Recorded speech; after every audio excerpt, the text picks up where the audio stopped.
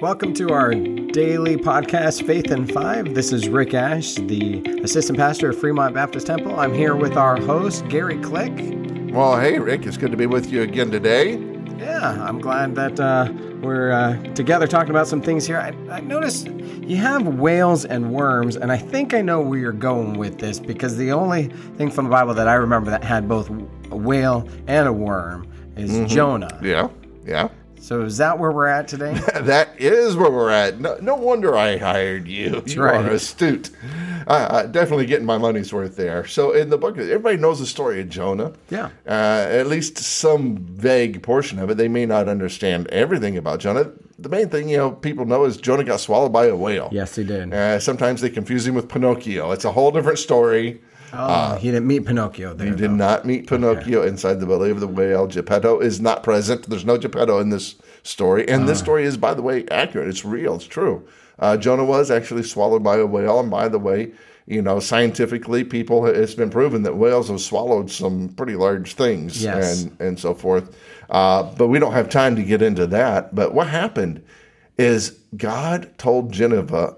Man, I am not with it today. He told Jonah to go where, Rick? To Nineveh. Nineveh. And to preach the gospel. Jonah didn't want to go. No. The reason he didn't want to go is partially because of racism, because he did not like the Ninevites, but partially because the Ninevites were also evil people who'd done bad things to his people. Right. They weren't very nice to the Israelites. No, I mean, they would take, and they had kidnapped some of their children. They had taken and murdered women who were pregnant and ripped the babies right out of their belly. It's a very horrible thing to have done. They'd done all those things, and Jonah was afraid. He knows God. He knows God's mercy. He knows if God's sending him there to preach judgment, he feels like if he goes and preaches judgment, that they're going to repent and that God will forgive them, because God is a forgiving God. So he doesn't want to do that. So he gets on the ship and goes just the opposite direction, heads about 3,000 miles in the opposite direction. God sends a whale. Yes. A whale's a pretty big animal. It is. And it's huge. And can you just imagine Jonah being underwater and seeing this whale come out, getting sucked inside that whale?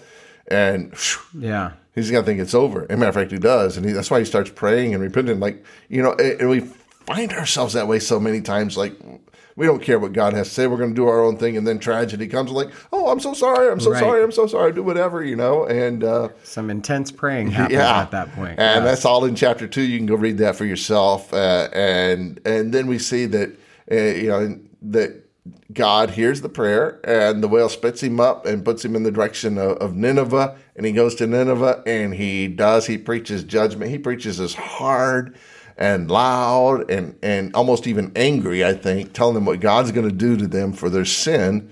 And just like he predicted, what happened? They repented, and God had mercy. Right. They repented. And so we learned from that, you're never so low that God can't forgive you. Right. You've never done anything so wicked that the grace and the love and the mercy and compassion of God cannot reach you. But then chapter 4, and there's only 4 chapters. I'd encourage folks to just go read all 4 chapters of Jonah today. Yeah. But then it says it displeased Jonah exceedingly, and he was very angry.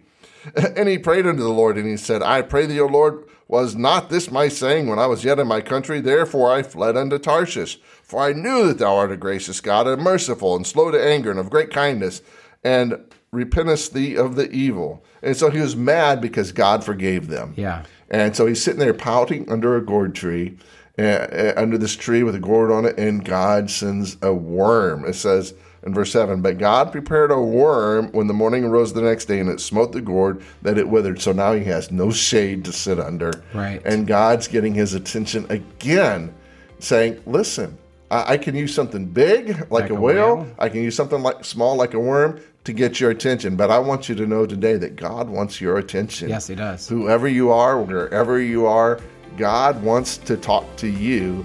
God has a plan for your life, and he'll use whatever it takes to get your attention. That's right. So, hey, thanks for being with us today for Faith in 5. You can visit us at faithin5.org. Please hit the like and subscribe button. Thanks for being here with us today. We'll see you next time.